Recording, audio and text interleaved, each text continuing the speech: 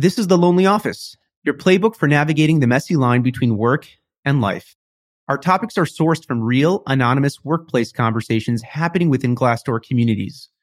From going through 10 rounds of Zoom interviews to the scam that is unlimited PTO, we discuss timely work-life issues so you don't have to brave the professional world alone.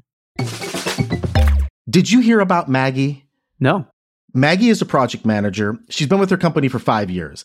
Not only was Maggie laid off this past Friday, but she unknowingly bought lunch that day for her replacement without knowing it. So she starts asking herself these questions immediately after getting laid off, right? Should I just mass email all my friends at once and ask for referrals? And she's like, no, I can't. That's too desperate. Then she's like, okay, should I just go down that list and schedule a bunch of casual catch-ups with all of my network and then tell them that I got laid off? Awkward. She's like, nah, that's cringy. I mean, who wants to refer a colleague who just got fired? Then she goes, okay, should I just write a deeply reflective post and put hashtag open for work on my LinkedIn? This is what's spinning in her head. She's pissed that she bought lunch for her replacement. She's actually thinking about asking that lady to Venmo her. At least you could give me 50% of the bill because you took my job. And look, this is the serious part because for the first time in Maggie's career, she felt stuck. And all she could think of was, holy shit, I just got laid off. Now what? Hey, before we get both your takes here, if you love this podcast, I know we have a growing audience. If you want to come to us for that first layer of information, we've been breaking stories here, Matt. Yeah. Well, it's like you heard it first. You heard it first. Old MTV slogan. Yeah, I mean, I think last episode we were talking about a mass walkout happening at Omnicom Agency, one of the biggest ad holding companies globally, kind of the first of its kind. And we said this could be an omen or predictor of what's coming. And lo and behold, a few days ago from the taping of this podcast, now Amazon corporate workers are planning a walkout over return to office policies. We predicted this may impact other companies. And so Amazon corporate workers are doing the same thing. They're planning a walkout because of these return to office policies. And what's interesting is the work stoppage is being organized by an internal group called the Remote Work Advocacy Group. There's incredible. ERGs now, enterprise resource groups dedicated towards remote work, which is cool. And they teamed up on this one with Internal Climate Justice Worker Group at Amazon. So I guess the carbon emissions from car commutes, they're fighting that. So it was like a perfect combo coming together to plan this walkout. I hate to admit it, but I just learned what ERG stands for. I knew what it was, but I never knew until right now. It is one of those words that's bandied about, yeah. They're like clubs. Yeah, like clubs within a big corporation. I wouldn't doubt that these organizers heard our podcast. I'm wondering if that's the spark. Hey, I had a call to action at the end of that episode. I said, let's go. They're probably listening to my voice on repeat like a Rocky movie. Hey, I'm not claiming it. I'm saying it's possible. Yeah, I think Aaron's getting too big for his britches. But you're right. Listen, the people we're talking about, and a lot of this stuff that's sourced from the Glassdoor app and Fishbowl, it really is on that edge. And that's what's so great about this podcast. We're kind of hearing it not just here first on the podcast, the listeners are, but we're also hearing it in those conversations.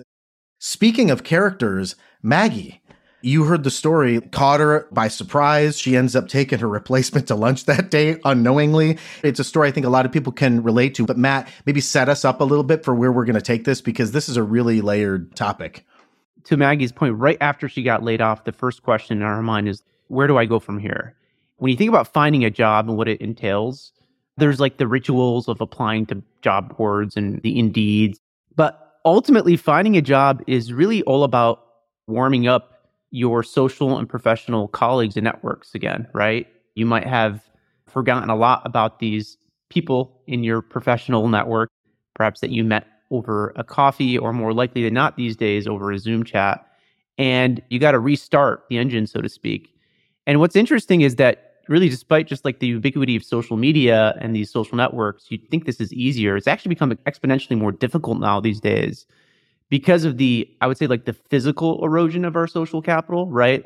The networks and connections may be bigger, but they're also just more frail and cheaper because we're not physically interacting with them as much. One really popular kind of seminal book the political scientist Robert Putnam wrote. It's called Bowling Alone.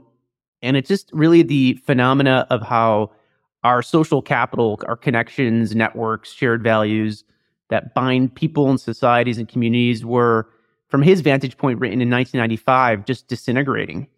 And what's interesting is one of the principal reasons he said in that book was increased television viewing. And so from our perch in history, with social media and 2 years of a global pandemic at our backs, causing a massive amount of isolation and erosion in our physical social capital, it's almost comical that he would use TV as the reason, given what we're doing. And I think this is important context to Maggie's story because, again, what exactly does finding a new job after a layoff entail? It requires calling upon the entirety of your accumulated social capital, coaxing them for referral, forwarding your resume, better yet, getting you an interview. So the entire model has gone digital, and the rituals are being complicated now with this isolation. So I think Maggie's story resonates with a lot of our listeners, and it's worth kind of digging into to see what could she have done or what can she do moving forward to navigate this. Aaron, have you read Bowling Alone? Not a chance. It's funny, though, that Matt mentioned this book because there's actually a book that really informed my view of the world called Amusing Ourselves to Death by Neil Postman. And to your point, though, so much of what he used was forecasted with television as the precursor to the internet. We're Gen X kids. Yeah, we are. So television is to our Gen X what social media is to Gen Z and millennials. Now, looking back at it, Matt, though, it maybe it's not as corrosive. You can argue that it was at least the precursor to sort of the commodification of information was the whole gist of that. Right. And so anyways, no, I didn't read that, but I know where you're coming from. And, you know, it's funny when you talk about Maggie, should Maggie have seen this coming? The first thing that was a red flag to me, not only is that Maggie buying lunch for her replacement, shouldn't she have known? Yeah. And I feel like I always sound like a little bit of a jerk because I've said this before, but there are always signs. And then bringing in someone who could easily be your direct replacement, that's usually a bad omen, especially if you're being asked to sort of explain facets of your job to that person, onboard them. The layoffs are in the works. I've said before, like the senior team flies in from New York. Whatever. Right. You see somebody leaving their office crying, whatever it may be. So, yeah. Aaron, I know you've said since you were laid off sort of early in your career, your whole view of like always be ready, always be prepared, have the resume ready to go, always be on the lookout. Yeah, I don't trust anybody. Matt, was your resume always on the ready? Were you looking at the chopping block like I was? Because I'm looking around. It's like the 5 families. Someone's going down every single day. It's a mafia war. Right. I think I was aware of what was going on, but it's also mentally exhausting to be doing hopefully what's kind of like quality, impassioned work for your current employer and looking around the corner, around the bend on what's coming. And I've since learned that a lot of professionals have this issue, but networking is hard. Networking done right is hard. How so? Having developed a social network of sorts called Fishbowl, I had to dive a little deeper into what social network or social capital means. We called upon the book Bowling Alone. The author, Robert Putnam, is the political scientist around that book. He also coined the term social capital, and specifically this concept of bridging social networks versus bonding social networks. And it's important for this job hunting topic that we're on today, because the type of networking that's difficult, at least for me, and I think a lot of people, a lot of my friends and colleagues I've spoken with, is the bridging. I'm really good with the bonding where I have an existing contact, connection, and I just can go deeper with them. They can get to know me a little better. We develop a deeper bond, and then I can call upon that bond for whatever favor transaction in the future. But bridging is hard for me, and I think for a lot of people, because you're always put into a new awkward moment, new cold situation where you have to reintroduce yourself and the way you perceive the world and all this other stuff. And I just always found that exhausting because I like to think I'm kind of a 3-dimensional person like everybody else. And how do you package that in a 2-minute pitch? And so networking is really hard. And so back to the point, I find it mentally exhausting to be at a job where I'm trying to focus on the job, whether it was for an employer or my own startup, and then constantly think around the bend, oh, what if I lose this? Let me always be networking, kind of like that Glenn Ross movie, Always Be Selling, but always be networking. It's exhausting. Do you align with Matt? Is it more exhausting in the way that Matt's saying? Is being on the ready that way? We're not saying prepared. I'm just saying like being always be thinking about a new job. Is that exhausting to you, Leah? I'm always looking out for signs, but I'm not necessarily always applying to jobs or actively trying to make connections and peace out.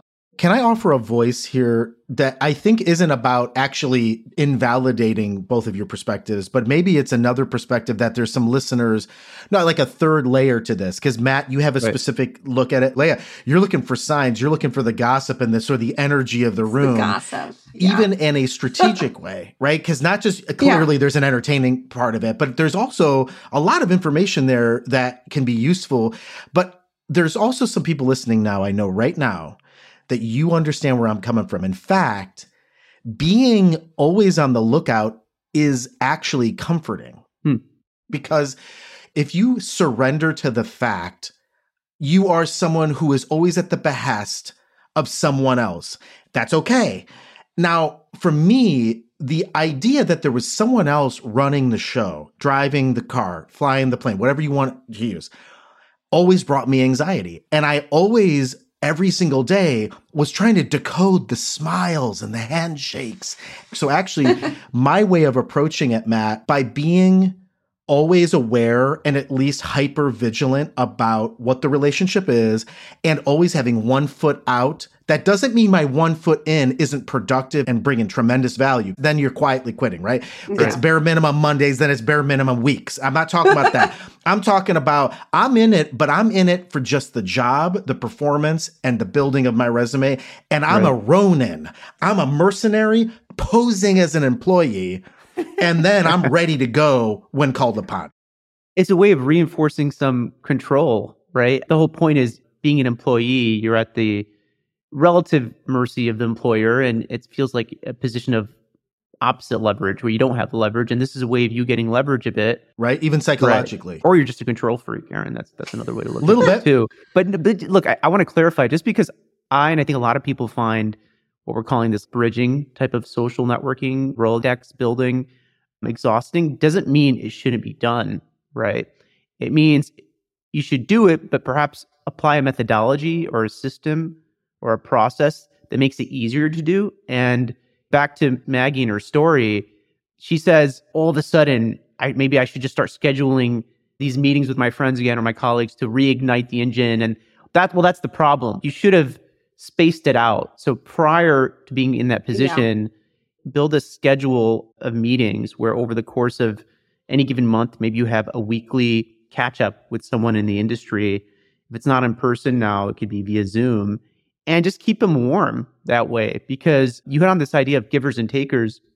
And there's a lot about this too. It's really hard to ask for a referral from a bridging contact that you don't know really well suddenly when you haven't been in contact with them at all. It's kind of cringy, to your point. You said. Yeah, it's like, people don't like to feel used. Yeah. Have you gotten that email, or have you ever got the where it's, hey, it's been about 2.5 years and I don't know anything about you or what you do, and then the ask comes. I get angry with that kind of stuff, not because I'm not willing to give, but it's like they don't even lead with, or they'll lead with some bullshit line like, cool podcast. They haven't listened to a single story. I know you haven't. Right? I mean, isn't the natural building of that what you were talking about, Matt? It actually means you have to actually give a little bit. You have to actually do a little homework. You have to show that you're willing to listen and hear a little bit about them before you even approach. That's just natural. Maggie's stuck because at the end of the day, she's put herself in a position now where she didn't have the 4 or 5 coffees just to hear about the kids and the vacation this past summer, or just chatting it up and talking shop. Now she's in a position where it was cold and she's like, oh shit, I got to ask for some help. Isn't that also a certain personality type who's going to make those calls and have those meetings and keep up those relationships so that they are ready, whether they're using it to get new jobs or not? Like my husband will call people just like, oh man, haven't spoken to this guy in a month, and will call them up and does that all the time. Like he loves doing that. He loves keeping up all these relationships, whereas someone who's maybe more introverted. Most people have heard of like this organizational psychologist, Adam Grant. He's kind of made the TED Talk rounds, and he has inspirational clips that he posts on LinkedIn and Twitter. In any case, in one of his TED Talks, he introduces this concept of like, are you a giver and taker? It's worth kind of looking into this briefly because I think it hits upon what we're talking about. And so there are three types of people, according to this framework: givers, takers, and matchers, right? It's very literal. So takers are individuals who try to get as much as possible from others, while givers are those who prefer giving generally more than they receive. And matchers are like somewhere in between. They tend to balance between giving and taking. And so what his research has shown is that while it might seem takers or matchers would be the most successful in the workplace because you're just a little more aggressive in taking, it is often the givers who are most successful, he finds. And it's because givers, despite being exploited sometimes, actually tend to build more supportive networks. And he doesn't use this word. This is where I bring back in what I was discussing earlier, Putnam's framework of social capital, bonding and bridging. What he really means is more bonding networks, if you apply that science here. And the result of these deeper, more thoroughly meshed contacts or nodes here is that you build a supporting number of people in your network who trust you. And when the time comes to ask for something, they give it because you've been giving it. And so I think one way if you're an introvert is, I've actually seen other people do this really well. They always check and say, hey, can I do anything for you? And so they'll go out and rather than shooting the shit, which I find quite kind of difficult, just literally say, hey, how's it going? Is there any way I can help you? Or anything you're doing, your startup, can I give you an idea? And they're just constantly putting themselves out there trying to give from their time. So when the time comes that they need it, they can take. I have an off-topic story, just really quickly. We're at a winery. My husband and I, we're talking about our good friend who's gorgeous and successful and lives in the Bay Area. And we're like, we can match him with someone. So my husband's like going through his Facebook and LinkedIn and whatever and screen grabbing all of these good-looking, handsome guys in the Bay Area and goes to WhatsApp them to my friend, but accidentally WhatsApps them to a business contact. And I was like, hey, friend, did you get all of these profiles of these dudes that we could potentially try to set you up with? And she's like, no. And then my husband looks back at his WhatsApp and the business contact is like, thank you so much for all of these amazing contacts. I really appreciate it. I'm looking forward to getting in touch with some of these people. He's a giver. And I don't know where I land here. I think I'm more mutualistic. I kind of have that matcher. But I also understand the power of leading with giving. I remember one of the CEOs I recently worked for was like, lead with giving. And he would always say that, lead with giving. And I always thought, man, is that just kind of weird and tactical? I'm giving, look at me, here's the cutting of the ribbon. And maybe you could view it as sort of nefarious as far as that helps get me in good graces. I'm sure there's people who operate that sort of cold and methodical, like, yeah, I'm going to do this thing to get this. But I do think there is another approach to your point about givers where it's actually, when you just put something out there of value as a gift, sometimes if that's the only intention, meaning that's the only measurable thing that you can do, sometimes on the back end, you'll end up kind of getting things in a diverted way or in another way back to you. Here's a prime example. So I know that I can be very contractual sometimes, meaning I don't really engage with people personally outside of projects. But if you've noticed, Matt and Leah, I've done it a little bit with you in the last month or two, try to message you little things off the podcast just to say, hey, to let you know that I value you as people outside of this project. And I'm not doing it because I'm trying to kiss ass to either of you. Honestly, when I saw that Ohio area code, I'm like, this must be some Midwest telemarketer coming after me. You're like, shut it down. I thought we were vacationing together this summer, Aaron. So we might be. We're all going on a vacation. Matt, bring the kids. We're all going. Look, this giving and taking framework actually does exist in a real way in the professional workspace within big corporations and even startups. Here's just one or two examples. Most really successful salespeople will tell you their secret weapon is their ability to give free knowledge about a service or a product or a space that's related to what they're selling before they push hard for the sale, right? Meaning this vision or this idea or this mythology we have of a salesperson who's just super aggressive and coming in there thundering and pushing, like that's a fraud. Really successful enterprise salespeople will tell you they establish like these relationships with their clients where they're giving a lot of free information about the space that they've accumulated or the industry that they've accumulated over the course of many years. in anticipation of when the time comes, that client may want to upgrade their service, they trust them more. And so that's example, like a real life example in the corporations of giving. And this probably exists, Leah, I imagine, in the advertising world a lot, where account management and client management, and you have these account executives developing these relationships with the brands. One last example, just more personal for me in the startup world is, man, I remember when I was just getting acclimated to the way the systems and the processes and the frameworks that existed within the tech startup space. And there was an overabundance of advisors, once you were introduced to them, who would come in and in some cases refuse to give any input, any advice without saying, hey, send me your stock option agreement. Let me know exactly what percentage of your company I'm going to own, when it's going to invest, what not, and then I'll share. I'm not going to share anything else otherwise beforehand. Well, how do I know if you're a good fit? And pretty much any advisor who comes in up front and says, I'm going to give you nothing until you put in front of me some form of compensation agreement, it's called an equity vesting agreement, they probably don't have much to offer. They should be willing to come in, provide some initial level advice that perhaps it might even end there. You might have given them free insight, but that it's okay. And I've since adopted that myself, where most of the advisor positions I have at startups have almost always started with 1, 2, 3, sometimes 4 meetings where I'm not in a rush. I want to know if it's worth my time as well. Many cases, I don't sign anything and they take the insights I provide. I'm completely fine with that. In some cases, I come on as a formal advisor and get some equity. Speaking of the giving thing, I can relate to Maggie. Early on in my career, I kind of did what she did, which was I didn't talk to people much outside of the job. And then oftentimes I ended up only taking meetings when I needed something. And I was in that cringe moment. And it doesn't matter how charismatic you are, how you can spin words, at the end of the day, when you hit that ask, and it's not that the ask is problematic, there's just no equity built up there. And I didn't understand that. I just remember it was like, wait a second, it's such an uncomfortable situation. And that's why those conversations should be happening a lot earlier. She should have been kind of tapping those networks. So then when the ask does come, if it comes, it doesn't feel out of left field. But even if you've built all those relationships, is a heartfelt LinkedIn post layoff, is that the move? Because there are people in my life relatively frequently who have made those, because advertising is a volatile industry, who I do think are great and who I do really appreciate. I'm never quite sure how to react to a post like that, unless there happens to be a position that would be perfect for them at the company. But generally it is a little bit, it's way more socially acceptable now, but I don't want to be an asshole, but it's a little icky.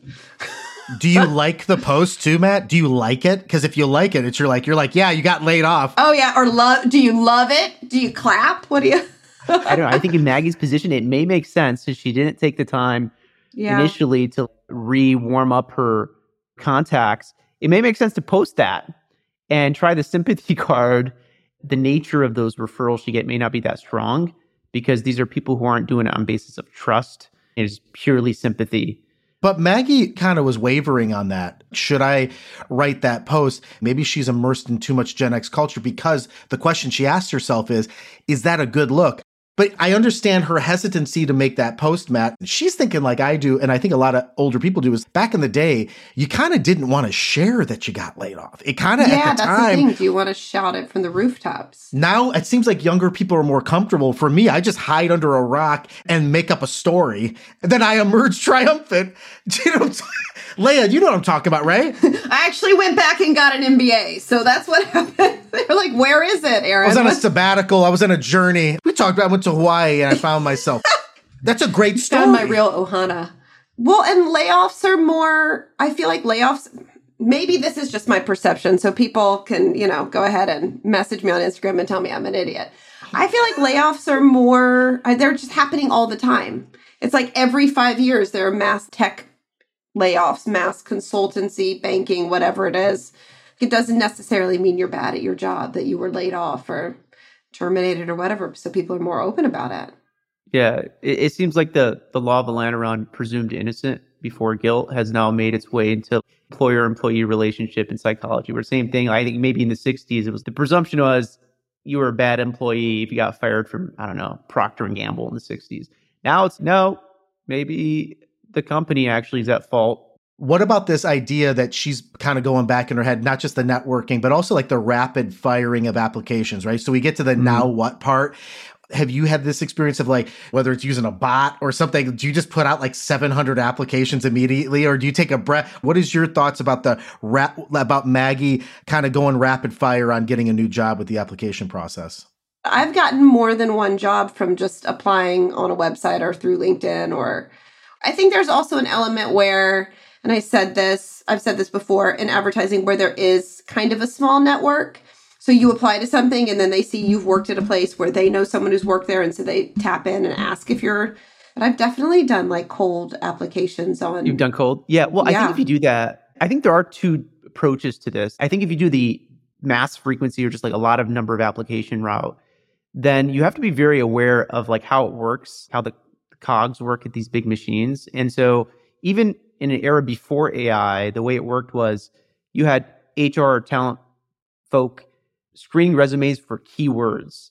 You'd have to kind of hit on a keyword to even be registered. And what's interesting now is with AI particularly, this is Magnafold now, where you already have this at some of the more sophisticated companies, identifying the keywords that company or that team associates with good candidates. And I think we talked about this in a previous show. There's a really good version of this that happened at Amazon, a story that in their case, it didn't work. They retired the unit in 2018, but I think it's all kind of coming back into play now as the AI is more accurate, particularly with these large language models. But from the book, The Alignment Problem, which I know I talked about beforehand, there's a really interesting story where a machine learning team at Amazon created 500 computer models, all focused on specific job functions and locations.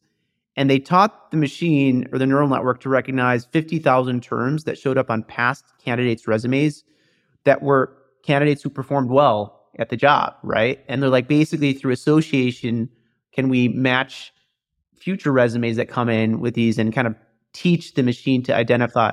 It ended up being inherently racist, right? Yeah. And sexist. Exactly. And so decently smart way, it tried to like assign little significance to the common stuff. Like if it's an engineer, of course you can write code. So let's not focus on that. But the problem was there were words like executed and captured that ended up indexing very high.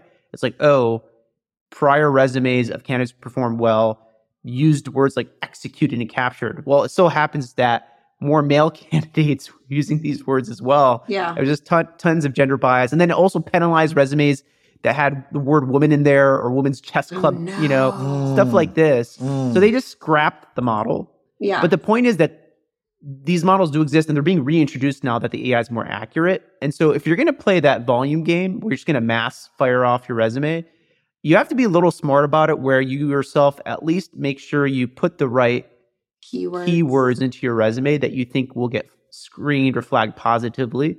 And in some cases, that might need to be narrow where it's like, if you're applying cross-industry, you might have to have 6 different versions of your resume with different keywords planted in it. You really need to look at it at that sophistication. Now, I wouldn't be surprised in the future there's an AI platform that gets launched, which will do it for you. Will take your existing resume and soup it up. It'd be excellent. That's what I was thinking. I mean, the hard thing is that HR teams aren't particularly good at sorting through resumes either. I've gotten resumes where I'm like, why would you think this is one to raise? And I've had people raise skepticism over resumes where, let's say they're not familiar with the kind of elite, historically Black universities and colleges. If they don't know Morehouse, they're not going to put that resume up when actually that's an amazing school. I just have to say this, elephant in the room. Matt, one of the things I love, we talk about this being the lonely office. We talk about the challenges of remote work and working around it. I have a terrible looking fern in the background and I hear your twins crying in the background. Here's the reality. Right. Yeah, we don't just say we work in the lonely office. Matt's on the front lines, folks. He's in here orchestrating a podcast. He's got new kids. I would just want to highlight the authenticity. What I was criticizing Maggie for potentially doing is being authentic. We're doing that on this podcast. So there's something here to be said about just being honest about what's happening. And a lot of times people and networks respond to that honesty. And I can't believe we haven't said this yet, but she needs to take a day or two or however long it is to like be in her feelings before she makes any big moves. Because she's still in the hallway. She's sweating. Yeah. She's in her brain right now. Well, whether it's a mass layoff and it's her fault or not, so she's got to take a minute and really strategize around what she's doing before she jumps in.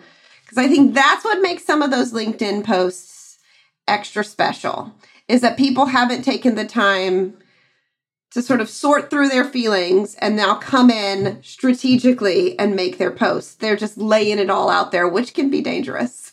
The whole phenomena of this remote firing Let me get on TikTok and talk about... You disabled your email and Slack instance or instantaneously. And so you don't even give it a beat. Literally, you immediately go to Twitter and say, hey, 30 seconds ago, my Slack account got disabled. It's like the worst thing you could do, right? Take a breath, right?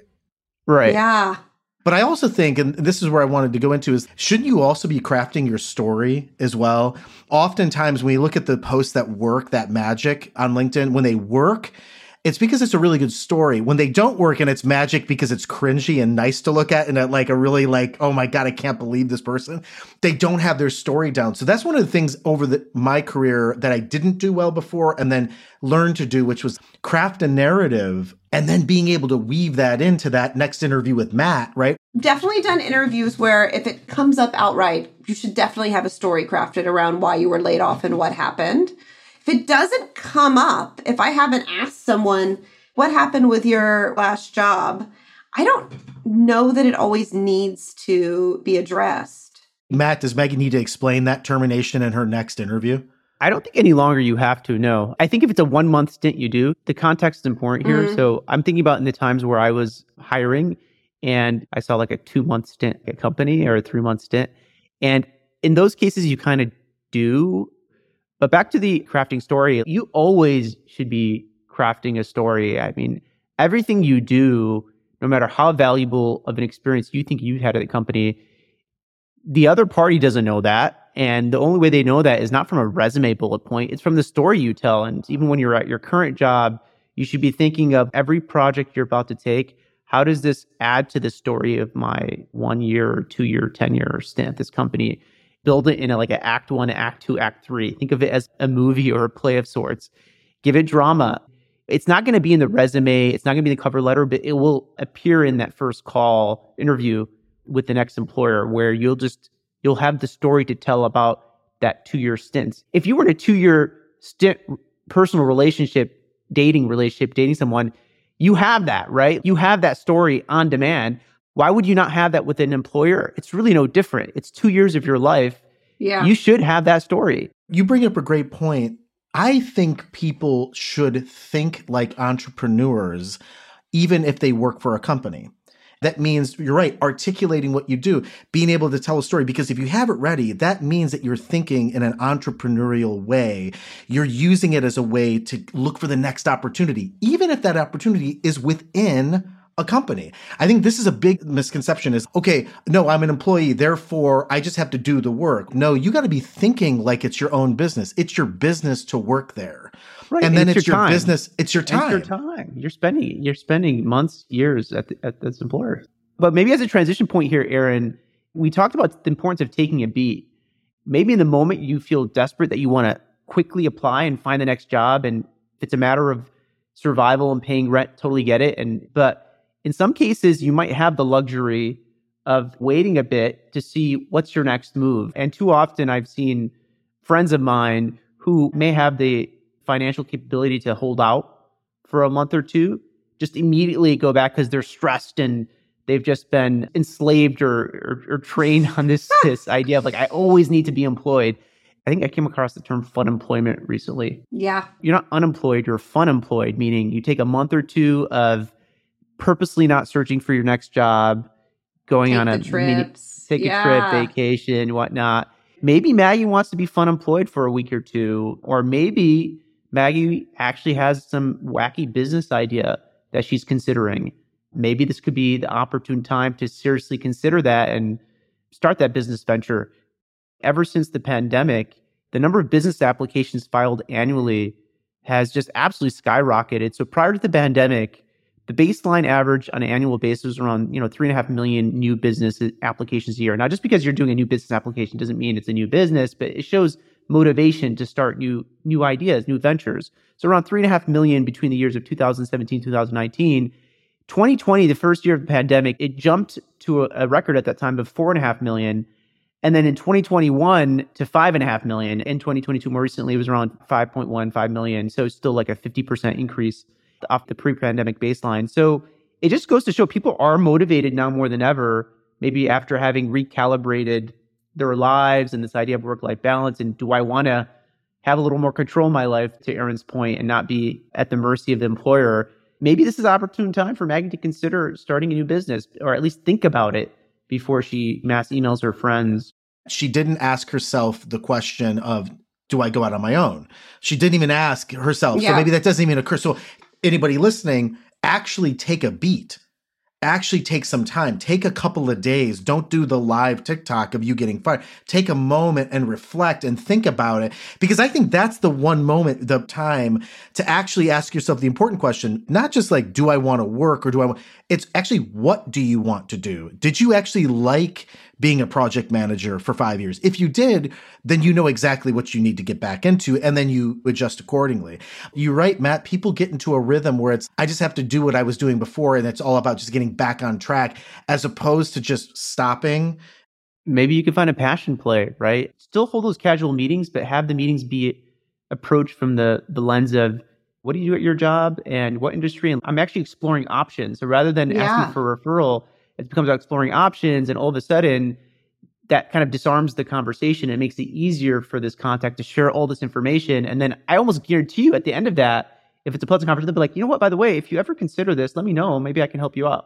People love to give in that case. People like to talk about themselves. That's why we're here. It's risky, of course, if you're starting your own venture.